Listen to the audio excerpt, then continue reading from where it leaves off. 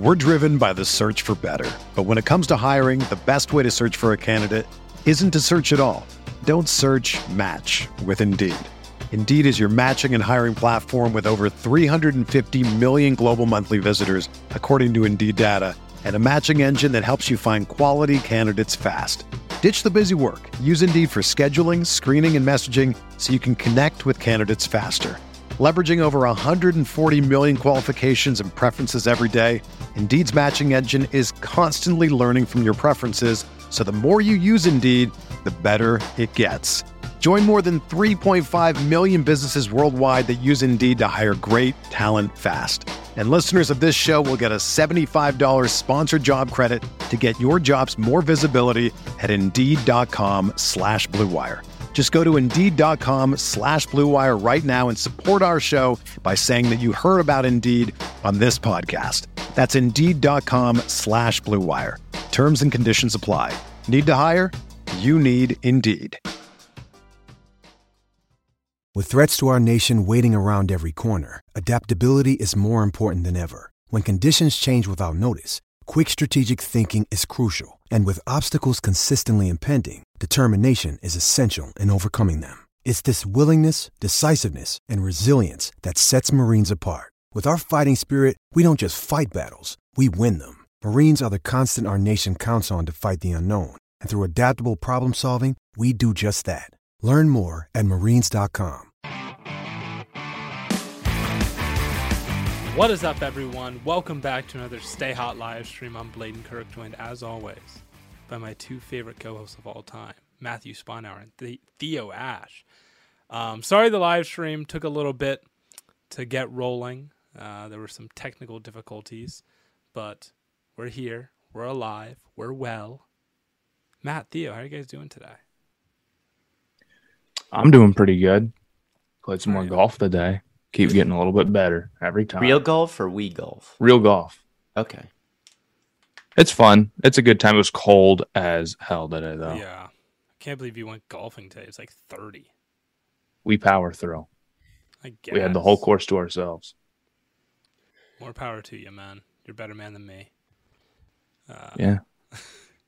He said, yeah, I am.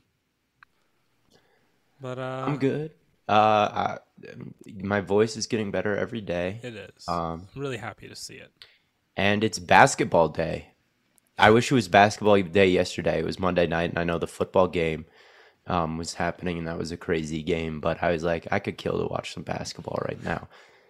And it's funny. My basketball class actually got canceled today because my instructor got sick. So he said, instead of coming to class today, your job is to watch one of the games and write a one paragraph. I'll do your homework for you for $5. Bro's gonna I'm gonna watch one of the games.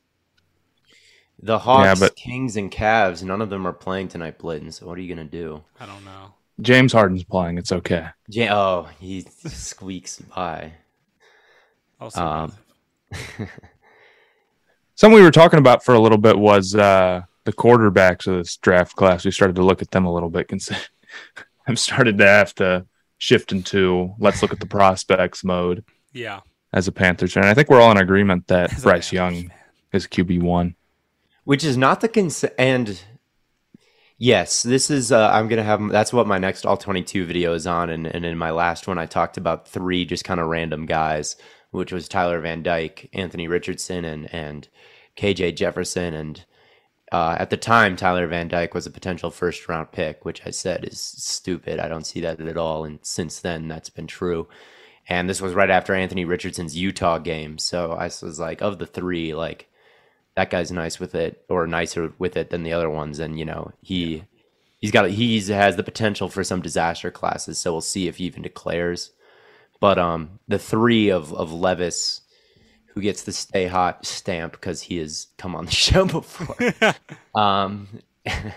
and Stroud and Young are the ones on vibe check. Well, there's some character concerns about quarterback prospects that don't come on to Stay Hot. So yeah. Levis is the only one who's passed that test. Facts. No, but Bryce Young, the plays that he creates for Alabama right now are truly remarkable. mean, But people get pissed at you. They get mad at you if you say this. Who's they don't want you to believe this. And I hate to say it as an Ohio State fan. Trust me. It brings me no joy to tell you that I have the Alabama guy over the Ohio State guy, but I think it's a little hard for me to not see what Bryce can do and have him as quarterback one. Yeah, the Bama roster is really just they're not that good.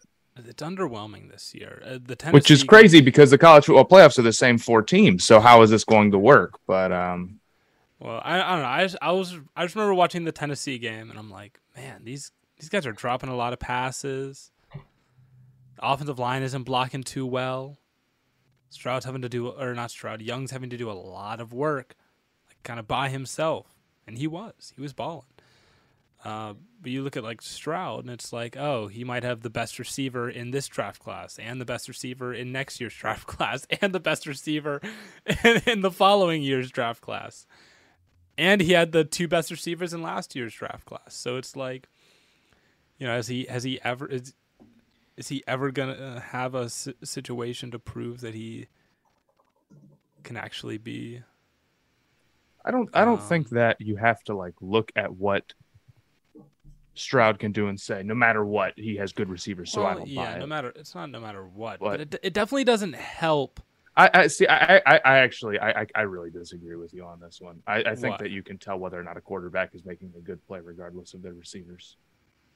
Yeah, but like if you're throwing to guys that are, that was kind of one of my big things with Mac Jones is I was like, bro, he has 4 wide open receivers on every play.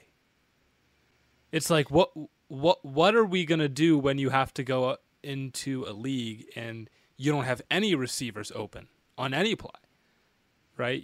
So that was my thing. Is it's like you're gonna go from playing on the best team against mid competition to go, and if you're the first overall pick, play on the worst team against NFL level players, and that transition is really hard. Yeah, if you're gonna, I agree with what you're saying, Bladen. Like, I think that you can almost throw out. Like, I think when you watch any prospect, you have to ask yourself after almost every throw, could the worst starter in the league make this? Worst, could if you put Daniel Jones at Ohio State, right? Could he make this throw? Or he's not the worst starter in the league, I guess. But if you put PJ Walker, if you put Justin Fields at Ohio State, could he make this throw? The answer is yes. Yes, most of the time. But I do think like you can't just throw out every single quarterback who plays on a stacked team because Joe Burrow's a pretty good quarterback. He played on maybe the greatest college football team ever. But the other thing that he did was have a season that was like, Jesus Christ. Yeah, broke records. He threw like 6,000 yards and 60 touchdowns. Hey, but so did Bailey Zappi. Not in the SEC, didn't. True. Not in the SEC, didn't. But yeah, Stroud is not Joe Burrow. He's not as good of a prospect as Joe Burrow was coming out, So and Joe Burrow had, I think, kind of an arm strength issue, and I would say that he still isn't like the best at throwing like rockets with no arc on it or anything like that, but his accuracy and his intangibles are pretty crazy, and I don't know if Stroud has the same level of creation that Joe Burrow does, even without the Joe Burrow's arm strength. But Stroud isn't like he's no Mahomes, right. But yeah, Young's pocket, Bryce Young, his pocket presence and ability to create something out of nothing is so insane. Yes, I think this year. Even last year, Bryce Young won Heisman, but even from his bad games this year, I think you can tell more about him as a prospect because, like, he's actually having to create, like, it looks like what it might look like if he got drafted by a top 5 team and they don't have any good players around him. Like, that's kind of what it looks like for Alabama sometimes. Right. In the Texas game, he's getting killed, he's getting crushed, and the wide receivers are like, they wouldn't be a top flight NFL receiving core like they would be when they had Ruggs and Judy and Devontae Smith and all of those guys, or even last year with Jameson Williams and Mechie. Like it's just not like that this year. So we're actually seeing him have to like just get pummeled and still have to like carry an offense, which we haven't really seen from Stroud. And I think Young is rising to the challenge. So yeah. I agree. Yes. And Levis, I haven't watched so much yet, but I mean, I know that he's not playing with, you know, the world's greatest talent either. And we talked to him about this on the podcast, as he plays in a system that's a lot like the way the NFL is going. He plays in a system that comes from Shanahan, that comes from McVay, right? He is operating a system that is not so different than the one he will have to operate at the NFL level, most likely. And, he's got some pretty crazy tools he had to throw. I sent you guys this in the group chat the other day where he was like fading away. Yeah. He was drifting away and then threw it like 65 yards to the corner of the end zone and hit his guy in stride. And it's like, whoa, that's some real talent right there. So yeah. So when you get that talent and someone who hopefully is familiar with NFL offenses, like that's pretty cool too. So I think there's a chance that I have Stroud at QB3 eventually. Maybe I'll have to watch more because I think Stroud really is crazy accurate, and he's tall and he's mobile, like to some degree. Yeah. Someone said this is the best Week 6 recap and NBA preview ever, as we're talking about college football. Do we want to talk about the worst Monday night game? Every game the Broncos play in is just terrible. But I will say this much. Bengal put out this tweet.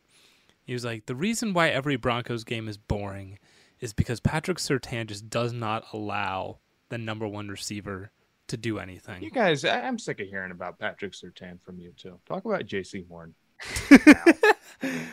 Pat Surtain better, dude. I fear. He stinks. You don't mean that. Take it back. Stinks. Nope. I mean it. I don't know. I think the Chargers are in like a fair amount of trouble. I don't even think just this season. I think long term, I'm a little worried about them. Their offense just does not have the juice. It doesn't. Yeah. Even when they get Keenan Allen back, I don't think that it will.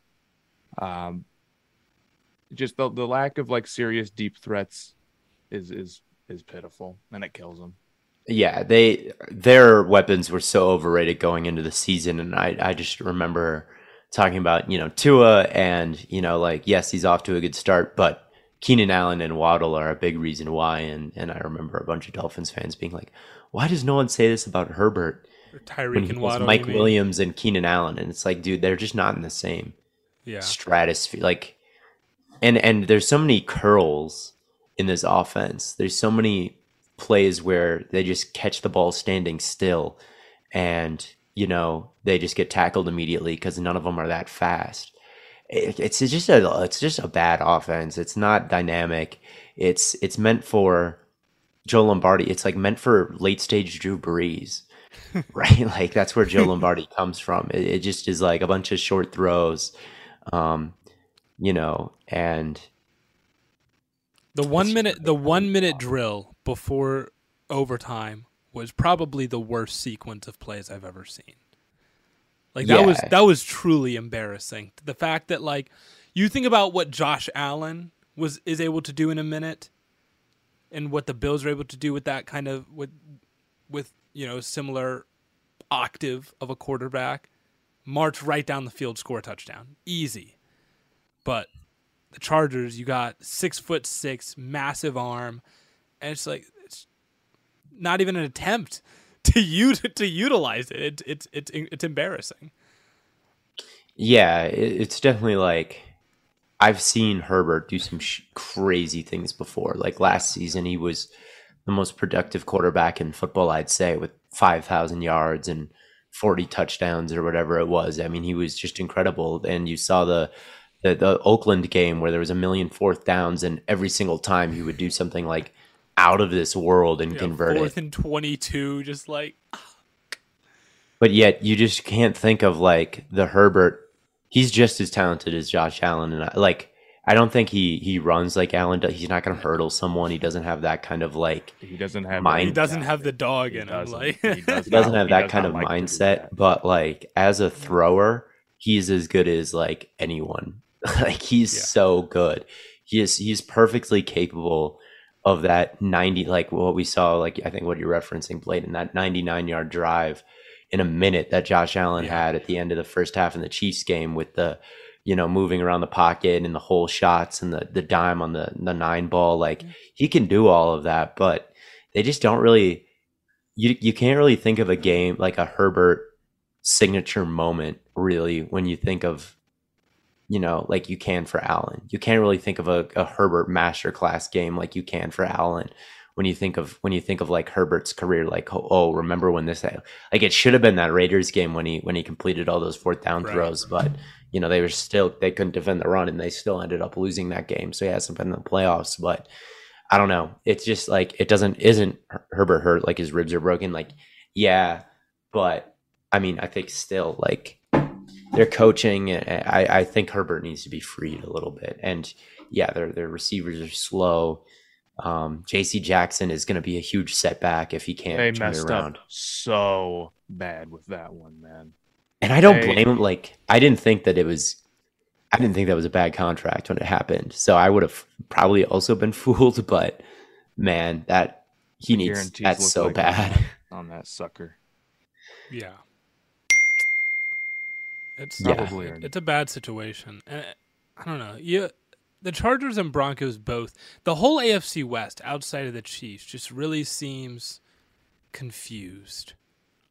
Yeah, the coaching sabotages these rosters. Like, Yeah. it's kind of what it seems like. It's like Andy Reid's a great coach and he's maximizing the Chiefs. If you put Andy Reid on these Chargers and Staley and Lombardi on the Chiefs, like I really think the Chiefs would be the Chargers and the Chargers would be the Chiefs. Like I really think that Hackett and Staley and McDaniels are kind of torpedoing talented rosters with a lack of identity and a lack of common sense a lot of the time. So Yeah. we were so excited about this division. but I think Russ did start off the tanking. game hot. Like, Hey, he was cooking there for a minute. Russ was like cooking something gourmet real quick, got and then he was preheating the oven for a second. He was doing some of that, but then it all came crashing down. too good to be true. No. I fear, but hey, 10 for 10, 100 and some yards and a touchdown. You take what you can get, I guess. Chargers should have gotten Robbie. I don't know if that really fixes their problems, I but there's a lot of promise teams you that it actually should have beaten that Robbie Anderson trade. I think I'm not What mad was at it. It was a 6th in 2024 and a 7th in 2025. The thing is like it's a scary contract, except the Panthers took all the dead money. Yeah. So it's You're not actually paying he's any of actually it. getting paid like $600,000 this year by the Cardinals. Yep.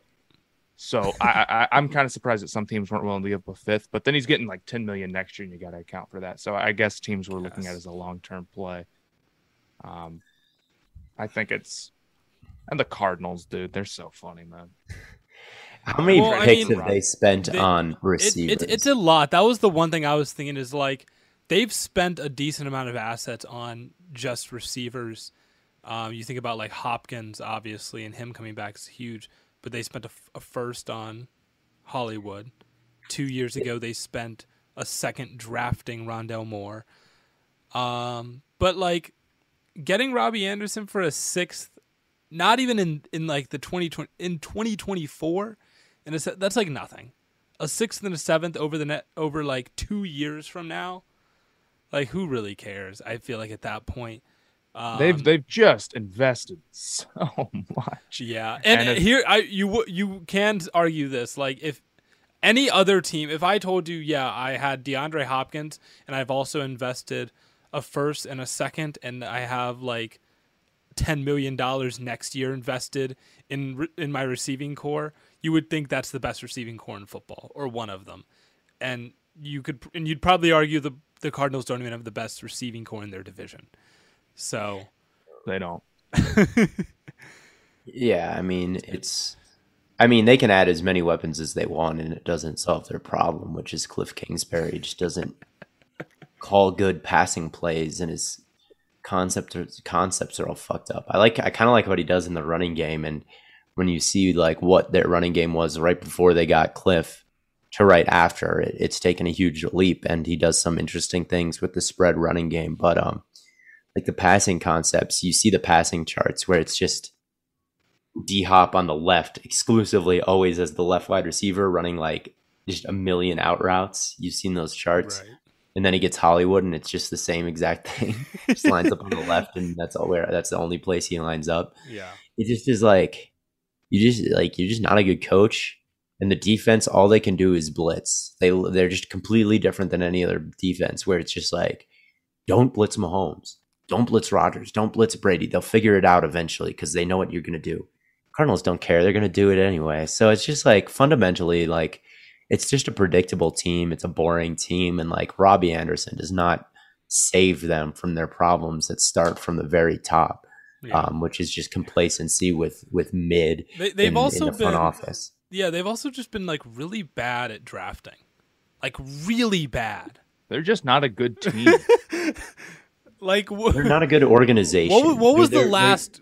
I mean, Kyler Murray was a good draft pick, but other than Kyler Murray, what is you get no points for taking the obvious number one overall quarterback. I'll give him a little bit of credit because moving on from Rosen was slightly risky. Right. I mean, outside of that, like it's just an organization that's chasing cars in the road. Like, oh, we need linebackers, so we're gonna draft Isaiah Simmons. Oh, he's not good, so we're gonna throw another draft pick at Zaven.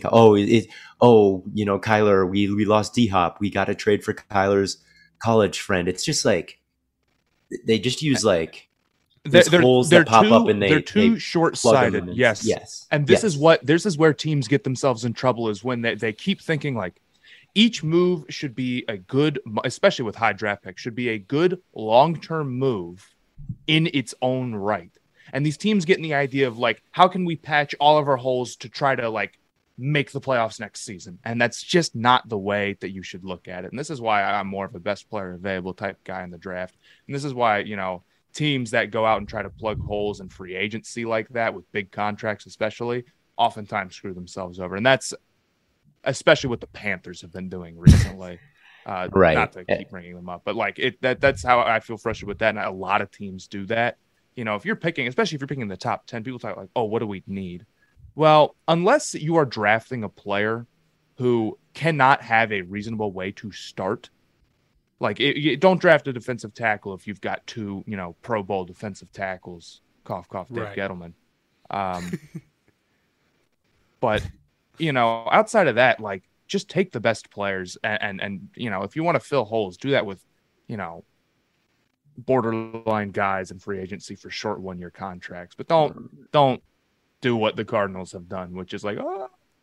Right. Yeah. I mean, it looks like now Marquise Brown is going to miss a significant chunk of the season, maybe out until December with a foot injury now, 6-7 weeks, something like that. And it's like, that's a big chunk of time to miss. And he's only got like this year and next on his deal. And then he's just free agent. It's just a really, really bad value. That's the other thing about those wide receiver trades. It's like, you do have to remember, like, you are paying the guy as well. Yeah. And if you're spending, I know they went from a first to a third, but like, that's pretty close to spending a first on a wide receiver who is questionable, who, as far as like being a Pro Bowl talent, like he's not like that. And then you're going to have to go give him a big bunch of money. That's not good long-term team building. That is not how you do it. That's something that a team that is thinking very short-sightedly does. Yeah. It's like, what is their ceiling? Like, what's the best case scenario for even coming into this year? Like, no one had the Cardinals winning the Super Bowl. No one. And it would have been stupid too. A lot of people had them in the playoffs because they were in the playoffs last year and they got Hollywood. But like even if their weapons are good and they can turn around and win a division that's looking kind of weak right now, like what is overall, like what does that get you? It gets Cliff a little bit more leeway. That's bad. And that's why these teams do it, is because they're like, I'm going to get fired. Oh my God, what can I do right now, right this second? There's no end game where this works. They're on a path that It's the Doctor Strange thing where he's like, I saw 42 million outcomes. It's like, how many do we win? One. But in Marvel, that one is the thing that's going to happen. In real life, the 41,999 things are what's going to happen. So, The Cardinals think it's Spider-Man. The Cardinals think, the Russo brothers are directing there. This isn't Endgame, guys. This is not. It might be the end of Cliff, though. I don't know. They just gave him a big extension. I don't know if they're just going to turn around and fire him. But yeah, we'll see. And I like D-Hop a lot, and I think that he's still got something left in the tank. And we're starting him in fantasy this week. I'm excited to see him again. But what is? We've been riding him on the bench for 6 weeks. Is... We've been riding him on the bench for 6 weeks, and they're going to get up against the Saints, who got. Are we 2-3 or 3-2? We're 3-3 now. 3-3. Okay. Yeah. We were so close to being 4-2, but we got hosed. Herbert and Mike Williams could not salvage 10 points. That's horrible. JC, if JC Horn was on the Broncos, we would have won that fantasy game. No. Pat Surtain, he had Mike Williams in a snuggie. He did. But so we're gonna have D-Hop back this week, and they're going up against the Saints. The Saints allowed big games to Lockett and Metcalf 2 weeks ago. Just got torched by Jamar Chase last week. Expecting a Week 7 domination by DeAndre Hopkins. Well, the concern with that is, like, how long is D-Hop going to be one of these top flight receivers, really? And hopefully the next year, maybe 2. And then it's like you're going to be sitting there and you're going to say, we invested all this into receiver, and it's just... Hey, at least you got D-Hop for a steal. Yeah. Basically robbed the Texans blind. Yeah, but it's unfortunate. It's really unfortunate. Talk about the Dynasty League. Yeah, Bladen, I beat you in the Dynasty League. I know. I've totally forgot to update. I updated my lineup in every other league, and I was just like, and then I looked at the Dynasty League yesterday, and I was like, I had like 5 people on a bye. You had like 3 players. Yeah, it was bad. In this one, I beat you 116-50. Yeah, it was not my best performance, I fear. Yeah, that one was a free win for Theo. You know, one of these days, the Dynasty team's going to come around, and except I have Josh Allen on a bye this week, so... You have Rodgers. I do have Rodgers on the bench, and he's going up against Washington, so that actually might work out in my favor. It doesn't help that I had a crazy team this week. My team was very nice. With Ramondre Stevenson, Diggs, Schuster had a great game. Yeah. Juju did kind of go off. He did. But Waller's supposed to be back this week. He better. Let's see. I've seen some people ask about the Falcons and how they're 6-0 against the spread this year. Arthur Smith Masterclass is all I've got to say. I want to see Ritter. I don't know if we're. I mean, Mariota's playing all right. Agree. Right. They're in kind of a tough situation just because, like, you can unlock so much more if Mariota is not your quarterback. Like, they're doing a good job with Mariota, and the designed runs and the crazy play action rate is like helping. But eventually, you got to win a Super Bowl, and you're just not doing that when you're kind of pigeonholing yourself with Mariota. So, like, it would be nice to know what Ritter has before the draft. So. But if you're in contention for the NFC wild card, which they might be because they're well coached and the offense has been playing well so far, and the secondary has been better than I thought it would be. So I don't know if that time will ever come where you start the other quarterback. Really so they're in kind of a tough situation. in terms of their evaluation of the quarterback position. Or maybe, you know, they're not in range where they draft a quarterback. They go with Mariota next year, and they maybe that's what I would do. You start Mariota the whole year. You see if you can make the playoffs in this week NFC, and then next year you almost Jimmy G and Trey Lance it, where next year you're just like, well, we're going to go with Ridder no matter what. But I have no idea. What they're going to do. They're too good for their own good. Yeah, it would be nice if they were bad enough to like give Ridder a shot. Like that would honestly be more helpful for their future than a wild card berth right now. It's awesome, man. So many teams are doing that this year. Seahawks. It's all lining up. That's what I posted a video yesterday. I was like, bro, we're like 2 months away from a scenario in which you get the Falcons, Seahawks, and Giants in the playoffs. Who would have? I don't know thought? if it'll really turn out like that. It might not, but like, this wasn't even supposed to be a conversation. I think one of those teams, well, maybe two of those teams will get in. The Giants will probably get in. I could see like kind of all three of those top NFC East teams getting in at this point. Well, then you've got one spot, and you've got Green Bay as well. And Green Bay has not been very good, so I wouldn't have super high hopes. But in terms of being better than the Falcons, yeah, they've got a fine shot of that. I mean, this is expectation. This is expectation. Packers are underperforming. Falcons are overperforming. Right. But that doesn't mean that the Pack. Yeah, it is expectations. Speaking of expectations, Matt, what do you expect for opening night of NBA? Well, it's always here's the real take. It's very hard to predict single NBA games. Yes, because it usually just comes down to it doesn't all. This is an oversimplification, but it just comes down so much to like who's hot. But there's some things that I'm watching for very particularly. We are going to get a very good look at exactly how valuable Robert Williams is to the Celtics defense. And I think it'll be fine. Like, obviously, still, I think it's going to be really good. But they're in a tough spot because it's like, okay, we lost our defensive mastermind center. Al Horford, please go guard Joel Embiid, who's also a great defender. But it's like, you're going to go put him out there 35 minutes? And is this going to be the thing that the Celtics are doing? That would make me very nervous because if they lose Al Horford, that would be a big loss, and you really want to pace him. So I'll be interested to see how that goes and how the Celtics defense looks. It'll still be good, obviously. It'll still be great. You know, they have so many good defenders, but it's still a big loss. Losing your best interior defender, always going to kill you. I'm interested to see Harden. How much burst does he have? That's the big thing for me. Yeah. We're gonna if Harden. The 76ers are a good team regardless of how healthy Harden is, how much he's regressed. They're still going to be a good team because Tyrese Maxey could take another step. Tobias Harris still a good player, and obviously they have Embiid. And even if you only get like 50% of Harden, it's like that's still a pretty strong team.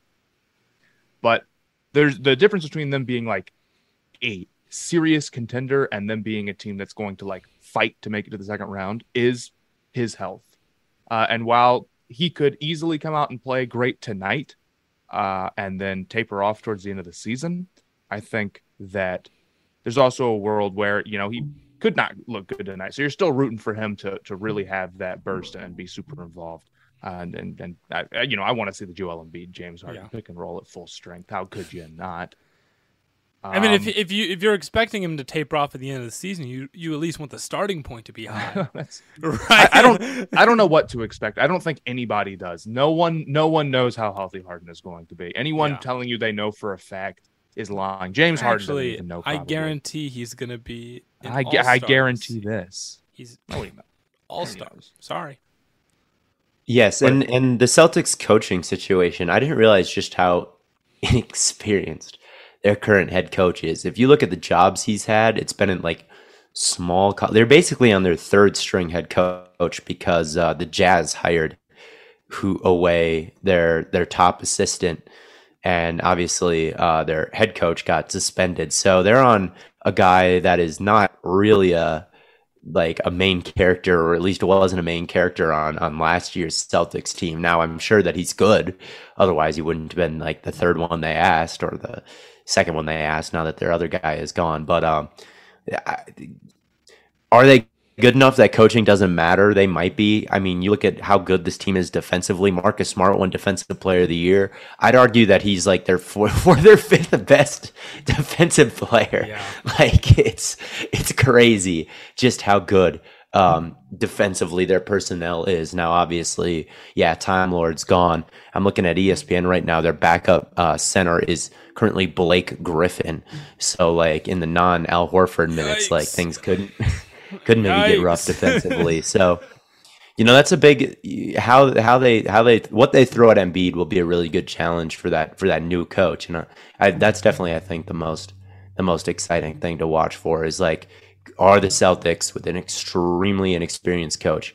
Are they a team whose talent, because they've got a ton of talent with Brogdon there and all that, but like there now and all that, but like, are they good enough that coaching doesn't matter, or is it going to be maybe a little bit of a slow start with an extremely inexperienced head coach, kind of like we saw last year with their head coach in his first year? And of course, they didn't really flip it until January. I don't think it's completely out of the question that it takes a while for them to find their identity.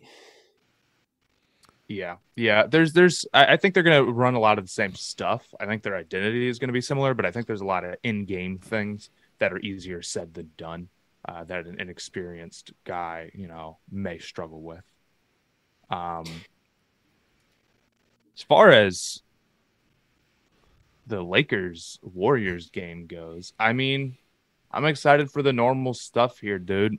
What are the Lakers lineups going to look like is my big question going into this. I think we're going to see Westbrook off the bench and AD at the 5. I think that's what they should do, and I think Ham is going to put his foot down and just this is a good way to put it. It cannot be neither. It cannot possibly be neither.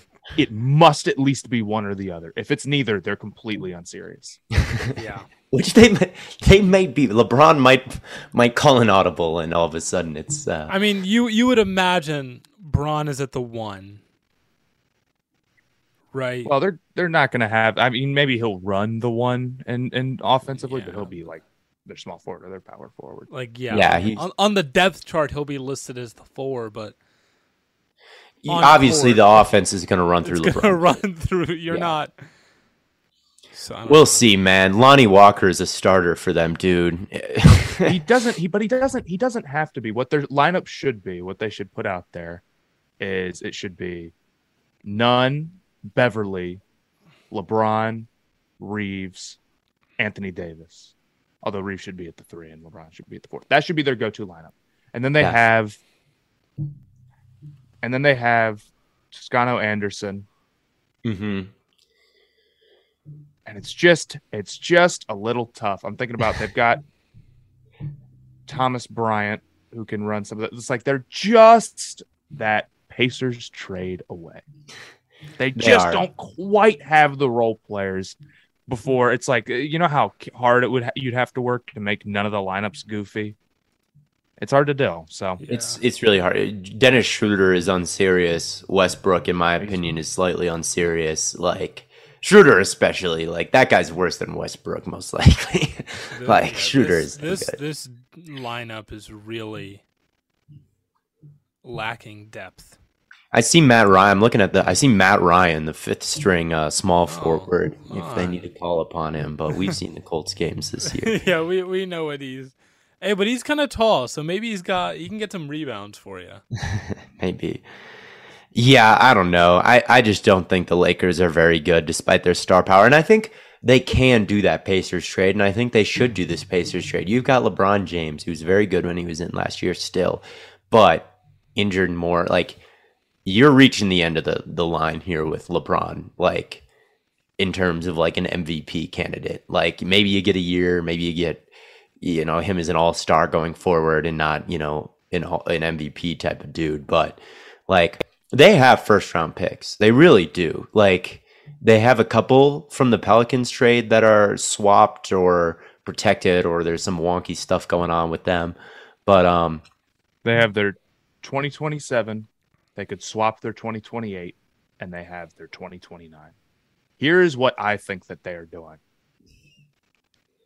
The Lakers, even if they make that Turner and Hield trade, could run the risk of like LeBron maybe starting to take a step back or Anthony Davis not being healthy. And if you knew right now that Anthony Davis was just not going to be healthy, would you do that trade? No, because you just aren't at the level of being a competitive team. The only way that trade makes them a serious contender is if LeBron is still, like full force, like he was last year, which I think will happen, but he's starting to get older too, so the injuries could come along. You need Darvin Ham to be serious and all your other role players to be serious. You need the offense to look better and the defense to have a little bit more juice. You need Anthony Davis to look more like himself because he wasn't last year. Yeah. What I think they're doing is they're saying, okay, let's see it. Let's see the rest of let's see the team be a Buddy Hield and a Miles Turner away. Right. And if you are showing me that, I will push it farther into the future. But if not, I'm not doing that. I'm not just like assuming that it's all going to work out. They also would not like to give up both unprotected, but I don't know if they'll be able to get away with that. Yeah, I can see that being the logic for sure. They're a team that I think could make an in-season move. The Grizzlies are a team I could see making an in-season move, considering I believe they have a lot of picks and they need a second star. I have the Grizzlies missing the playoffs, and I said that I hard launched that take on Twitter yesterday, and no one liked it. But with the Grizzlies, I think everyone is basically in acknowledgement that they're gonna start the year a little slow with Jaren Jackson Jr.'s injury and two good role players being replaced with the rookies. I think everybody just acknowledges they'll start the year slow and then they'll just get good at the end. But there's a world where they don't get good at the end. That's not yes, there's reason to believe that they'll get better as the year goes on, but that's not necessarily a guarantee. You're giving them an unbelievable benefit of the doubt, and to some extent, they've earned it. But yes. you also have to prepare for the world where that doesn't happen. So I understand that take. Yes. I do think they're going to make the playoffs, though.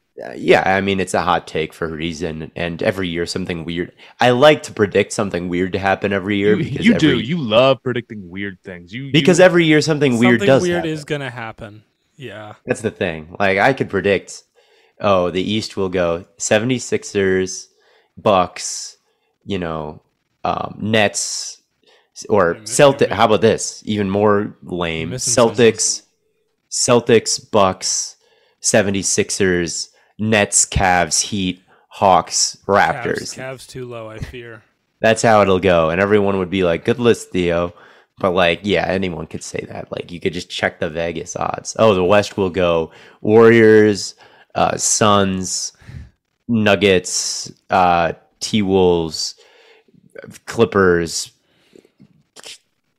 Pelicans, Mavericks. I don't know. Who am I? The Grizzlies are the 4 seed. Anyone could say these things. Everyone knows who the favorites are. But it's not just going to go down like that. So I always got to throw in a little bit of spice because throw a wrench. The old Theo curveball. You got to throw the curveball in. Otherwise, what's the point? Everyone can, my 8-year-old sister, not that I have an 8-year-old sister, but if I did, my 11-year-old sister, Layden's 11-year-old sister could look at what happened last year and tell you who the expected 8 teams in the playoffs would be. But you got to throw something weird in there because something weird is going to happen. And yeah, it is more or less our job to do that. So this is what it is. So yeah. It's Vegas odds to tell you who the favorites are, and it's our job to tell you that they're wrong. Yeah, or at least could be wrong. Could be wrong. That's the thing. I think I'm probably wrong, but I think it's a shot worth taking. It's not necessarily what I think the most likely outcome is, but when you balance something weird's going to happen, what is the most likely weird thing to happen? I think that's kind of where I'm at. That was me with the Broncos. That was me with the Broncos. I'm they're going to finish last in that division. and it was an unpopular opinion. They're not last in the division, right? But they will be. They will be. We'll see. I'm right. I was right. I'm not yet. The Raiders won win. Who was it against? Well, I mean, Russ is going to miss the next couple of weeks with a hamstring injury, so you're adding Brett Rippon into this mix. So, yeah, that's not... Yeah. But, yeah. I saw someone say in the chat that we're underrating Russell Westbrook a little bit. And I don't think you can. I get the heat for like not being a super bold guy, but dude, no, he cannot shoot and he cannot defend. How can you put him on the court in any serious situation as a point guard? How many good players are there in the NBA that can't shoot and can't defend? Like none. Like zero of them. Right. And it's not like you can expect it like, oh, he'll rebound, because he's never been a good shooter. Right. Like it's just not his game. He's someone who gets to the rim with maximum efficiency. He's been a good passer in the past. Like in his Thunder days, like not all of his assists were bullshit. I think he was legitimately like a good playmaker in his Thunder days. So like maybe that comes back, but the guy is what year is he in now? It's his athleticism isn't what it used to be. He's ball dominant and he's just not like what team would go out and sign him? Maybe the Wizards. His turnover rate was bad last year. His playmaking was bad last year. His shooting was bad last year. His defense was bad last year. He doesn't create offensive efficiently. Like he puts up the numbers, but it's not efficient offense. So it's not really helping the team win all that much on a night-to-night basis. And he's a lineup disaster because you have to find a way to like get around the fact that your point guard is ruining your spacing and not a good defender as well. And it's like, it's just not worth it. It's just not. Like you can be good at some things, like, he can still get to the rim and whatever, but you can be good at some things and just not be an overall good player. And that happens all the time in the NBA. Right. And the playmaking is really what I think is the biggest difference from him now, from him in his Thunder days, is like over the past couple seasons, really, like since KD left, he's been at least I think maybe not a stellar like Chris Paul as a playmaker, but at least an average playmaker and passer for a point guard, a guard. Like I think that he was, but last year it was just horrible. Last year was the worst mark that he's put up in terms of like assists compared to his usage rate. It was the worst mark he's put up since 2011. So when he was, just a second ball, like he wasn't the main character of his, KD there and all that. And even in the world where he bounces back, let's say he does go to another team and he bounces back. Once you get to the playoffs, it's just a disaster anyway. So I think the idea, it's like, well, he could help one of these like mid-level teams that are in kind of the dead zone of the NBA, maybe get over the top to the plans, but that does not make you like a top 100 player. Right. A winning team just does not have a use for Russ because they already have better offensive options to go to. And that's why I like him off the bench, is like, okay, you're not giving him starter minutes. You've got LeBron out there to play make. You've got AD out there. And then once the bench comes in, maybe, he still has the juice to take advantage of other bench players, not NBA starters, but NBA backups. Maybe then he can like turn up, like show a little bit more like he showed when he was on the Thunder or whatever, or even the Wizards.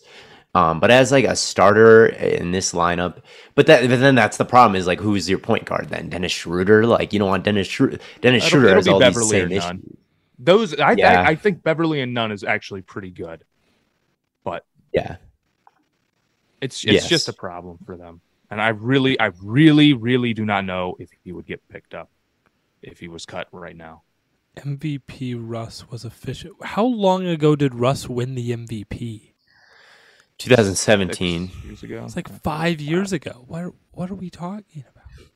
Well, right. I don't. And look, I don't disagree. At one point, it was worth it. That's the thing that some people have gotten confused about. They're like, well, Russ was never good. It's like, no, that's not true. Right. There were years just looking at the stats now, from 2014 to like 2018, he was like above average, like points per shot attempt and like assist rate were all like fine in those years. Like he was a good offensive player in those years, and on never before seen usage rates too. So yes, like that, it's not the exact same situation that it was years ago. The turnovers have gone way up. The assist rates have gone way down. The points per shot attempt have gone way down. It's not, he's way worse than he was a couple of years ago. It's not like a couple of years ago it was the same exact numbers in a different situation. No, it was way better numbers on NBA fans more have, usage rate. Yeah, NBA fans have a big problem with, like, because if you say this on Twitter, you'll get a lot of comments. It's disrespectful. You need to respect. This is an MVP we're talking about. NFL fans don't do that as much, right? But NBA fans, I mean, they every good shot creator who's now 40 and can't play any defense should. How is he not on a team? It's right. No one was giving Matt Ryan that kind of benefit of the doubt. Right. It's like this. Yeah, the 2016 MVP. Respect him when he was playing the. Even though I think Matt Ryan is a better quarterback than Russ is a point guard at this point, like no one gives NBA players that kind of. That's the thing about the NBA is like players have fan bases, like player fan bases in the NBA are much stronger than player fan bases in the NFL, except for like maybe Brady and Rodgers. The Brady like, dick riding is. Yeah, that's that, but that's like the most. That's like any all-star NBA player has like an Aaron Rodgers level Respect fan Fred base. VanVleet. Respect OG Anunoby, please. Yes, but yeah. Well, before we head out, we did forget to talk about the Cowboys a little bit. I think the only thing that needs to be mentioned is Cooper Rush was never that guy. And anyone who thought that Cooper Rush might be that guy, I don't know what you were watching. We can laugh. They were watching the Cowboys win total. Yeah, they checked the scores at the end of the game and they said, "Well, 4-0? There's only one way to win a game in the NFL, and that's your quarterback is better than the other team's quarterback." I think it was very funny because like I made a video and made a tweet like, okay, here's the Cowboys offense, like yards per drive every year. Dak year, top 10. Dak year, top 10. Dak year, top 10. Dak year, top 5. Dak year, top 10. Andy Dalton year, like in the 20s. Then it's Dak year again, top 10. Cooper Rush now, in the 20s. What does this say? And people are like, I don't care about numbers. I just care about wins. Like even presented like, dude, the offense is not moving the football the same way when Dak is not the quarterback. And they see that and they're just like, I don't care about all that. It's like Dak's not a winner. You are stupid. Like you are. I am not afraid if you unfollow me or you get offended by this. You are like a stupid person. If that is your takeaway, I'm sorry. Yeah, I guess Dak's just not a winner, man. It's dude. Sometimes you give takes on TikTok that you'll just think that's like the most reasonable thing, and you'll get people in the comments being like, "But they're winning," or they'll be like. But how many passing yards did he have? Or they'll just like totally like this happens on TikTok all the time. They'll just totally miss the point of your video, or you'll be like, "Now I don't think this, but blah blah blah," and then someone in the comments will be like, "So you think this?" Where's the tweet? The famous tweet that I think of literally all the time, where like Twitter is the only place, and TikTok too, where you can have well articulated things and people just completely misunderstand them. Like you'll say I love pancakes and the comments will say so you hate waffles. Yeah. So you hate waffles. It's like no, that's a whole nother thing. Like I made this video yesterday and I made it 100% clear that I was not calling CJ Stroud bad. I was just saying that while you shouldn't say he's a bad quarterback because he plays for Ohio State, certainly we have seen Ohio State quarterbacks put up big numbers and not be good in the NFL. So we should not just take his Ohio State numbers at face value. And I get people stitching me. What you're missing about CJ Stroud is Blunt's like, no, it's like, actually, you should just watch the games. It's like, dude, I should have done that in my Ohio State hat is what I should have done. That was my mistake. POV, me talking about the Browns wearing a Browns beanie. Yeah, it is what it is. It is what it is. I feel like I'm impossible to gaslight just because no one will ever gaslight me like TikTok comments gaslight me. Like the Patrick Bateman. No, he's not. Like I can get 50 comments on a video talking about how like Cooper Rush is better than Dak Prescott, and it's like he's just like no, he is not. And yet this narrative is getting thrown at me over and over and over, and it happens several times with several players throughout a season. Is like there'll just be things that are just like not true. They're not true. And yet still people will like tell me like, no, dude, I'm trying to think of more times that this is, or like there'll be throws. It especially happens with this specific plays where I'll say like he should have thrown this football. Like this is open. It's the read and he held onto it and he took a sack. And I'll be like, actually, no, that's not what should have happened. I'm like, yes, it is. You're gaslighting me right now to a very severe degree. You're gaslighting me right now. It's like, this was a great throw. And they're like, no, it wasn't. With deep shots, dude, as long as it is completed, it's a good throw. It doesn't matter if your receiver had 10 yards of separation and had to stop. It's a good throw. It went for a touchdown. It happened with Zach Wilson in the Packers game where Corey Davis ran a double move. Like I said, Zach Wilson he's awful. He's playing horrible in this game. Then like right after I say that, of course, Corey Davis runs a double move. He's got 5 yards of separation. Literally, as Wilson is winding up, you hear the announcer say, he's got Corey Davis wide open down the field. And I'm like, oh God, here we go. By the time it's completed, it's a contested throw because Zach Wilson underthrew it so badly. And then it gets completed and all the Jets fans are like, Theo won't talk about that throw. I'm like, did you see what just happened? The classic is, I don't think this guy's arm talent is that great. Oh, yeah? Watch him step into this 50-yard throw. Right. Watch him throw this Hail Mary. This throw went 50 yards in the air. I always think it's so funny that I have thrown it 45 yards before. There's video of me doing it. 45 yards. I have no definition in my arms, okay? I'm not a strong person. I can throw it 45 yards.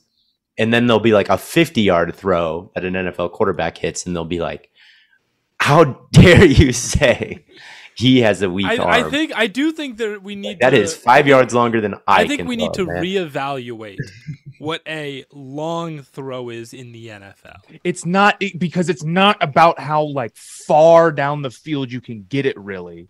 They're thinking of like bazooka in Madden with Mahomes. It's about like how quick the ball gets where you need to be thinking about the what's the ability that Rodgers has in Madden?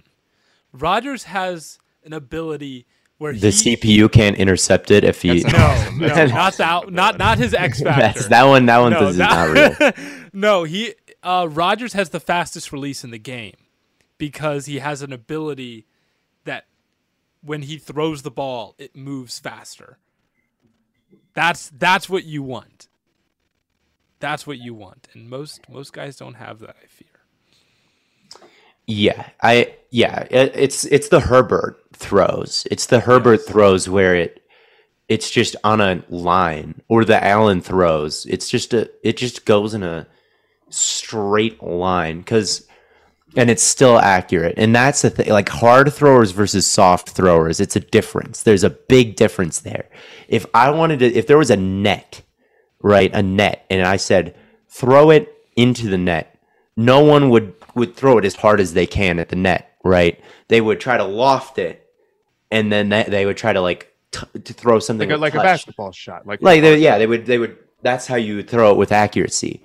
But when you can just whip that thing as hard as you can and throw it like a dime, that is extremely valuable, and that's that because is the what windows people are do just not so much smaller in understand. the NFL, and you can get away with it in college. Like that's probably the number one thing that turns a good college quarterback into a bad NFL quarterback is not having the velocity. And that's why all these like group of 5 guys, it's like he threw 6,000 yards and 1,000,000 touchdowns. It's like he does not have the arm strength to make Right. that work in the NFL. And that's the thing with like Zappy. Like there was a pick versus the Lions where he threw just a slant, and the ball literally dies on the slant. Like you can see it dip on the slant. And when the wide receiver tries to catch it, he's catching it at his knees. And when he's running, then his knee comes up and hits the ball, and it pops up into the air. And it's like, well, like Herbert would throw that and it would hit his chest, not his knees, because he can throw that bullet over the middle of the field and it won't die on him. Zappy has like, as nice as Zappy has been in the numbers he's put up, like that guy does not have the arm strength to fit it in windows over the middle of the field. And if you look at his passing charts, like go look at the middle of the field. That's all I'll say. Go look at Bailey Zappi's passing charts over the past 2 weeks and look at the middle of the field, because there's not a whole lot there. It's sideline stuff. It's not closing windows because there's no defenders on the sideline, right? It's just the sideline. So it's like Zappy can throw it toward like these crossing routes, and there's To be fair, the Browns defenders aren't closing anywhere on the field, so neither are the Lions. The Lions and the Browns are the 2 worst defenses in football in terms of EPA per play, and that's who Zappy's played. So like Zappy's arm is not actually like there. It will get exposed eventually. So yeah, The Patriots, they just totally need a quarterback. I think Belichick totally knows. He's just like, this sucks. yeah. Bro's dealing with Mac Jones and Mac Jones Sr. and Mac Jones Jr. Those are his quarterbacks right now. And I kind of expected, it's obviously not over, but I kind of expected the Mac Jones saga to go on a little bit longer than this. But it's just, and I know he's hurt, and I think he'll come back, and I think they'll start him still. Zappy had 300 yards. He did. So he is good. He did. He is a great And he made some good throws. He have 300 yards. He made some good throws. Like there was a play where he checked the front side. It was 3-by-1, and the 3 side was running stick. So that means the outside guy is running a clear out, and then there's 2 guys running out routes, right? And he read that. He didn't like it. And then he got to the backside, which was just the one guy running a slant, and he hit the slant in a kind of a tight window on the backside. And it's like, okay, that's good. Like anytime you hit the backside, anything, like, oh, you read the whole field, which is good, and the ball was somewhat accurate on the slant, right? But like, can you hit the backside dig? Because the dig is like a slant but longer, right? Can you do that? Can you hit something with like watch Brady? Like Brady hit a throw to Godwin over the middle of the field. It was Tampa 2, and so the linebackers dropping back, and then there's 2 high safeties, and there's a point like behind the dropping linebacker in between the safeties, and Brady threw like a crazy pass to Godwin this week. Yeah. Like those are the kinds of throws, and we'll never think about that pass from Brady ever again because he's got so many other highlights. There's like 5 passes from Josh Allen, 6, 7, and Mahomes in the Bills versus Chiefs game that are like incredible passes, and we'll just like they just fade with time, you know? But if a young quarterback hits them, people freak out over it because like those are the high level throws. But you got to hit them over and over and over and over and over again, multiple times per game. Brady's been doing it his entire career, even back to college. He reads the field lightning. Like Rodgers played like dog shit in the last game, and he still had 2 like throws that would keep a rookie quarterback like people like it would earn a backup quarterback a 10-year contract if they hit these throws. And it was like one of Rodgers' worst games, or 2 of them against the Jets. Like you have to hit some like elite quarterbacks hit these tight window throws over and over and over again in games. And like Zappy hasn't really hit one yet. And even Mac Jones, I've seen hit him in college, and even last year he hit him a little bit. So you stick with Mac Jones, but Jones doesn't quite have the arm to do it like over and over and over again like the top flight quarterbacks do. So, well, we're running short on time. So Matt, before we get out, you got to give us an NBA opening night hot take. 1 million Tyrese Maxey points. You heard it here first. Alternate line Tyrese Maxey 1,000,000 points. I don't know. I don't have any. 76ers win convincingly is my hot take for tonight. Okay, that's a good one. All right. Fun. I like that. Well, thank you all so much for tuning in to another Stay Hot live stream. Make sure you check out Theo's All 22. I assume it's going to be rookie corners. No, I'm doing it on quarterback. I'm sick of watching cornerback film. It's my least favorite film to watch. So I'm taking a week and I'm watching quarterbacks in college. Valid. And then Matt, I don't know what your video's on. I never know what anyone's video's on. I'm a fake. I think 7 things to watch for NBA. I should go tweet about that or something. Yeah. 7, just some narratives I'm watching. Well, go watch Matt's video that came out today. Theo's video coming out soon, and then I'm starting a Face of the Franchise with me at receiver in Madden coming out Friday. So make sure you check all those things out. But as always, tons of content coming away on all platforms. Hope you all enjoy this wonderful NBA opening night. And until next time, from Corn Boy, Bird Boy, and Lemon Boy, we will catch you all.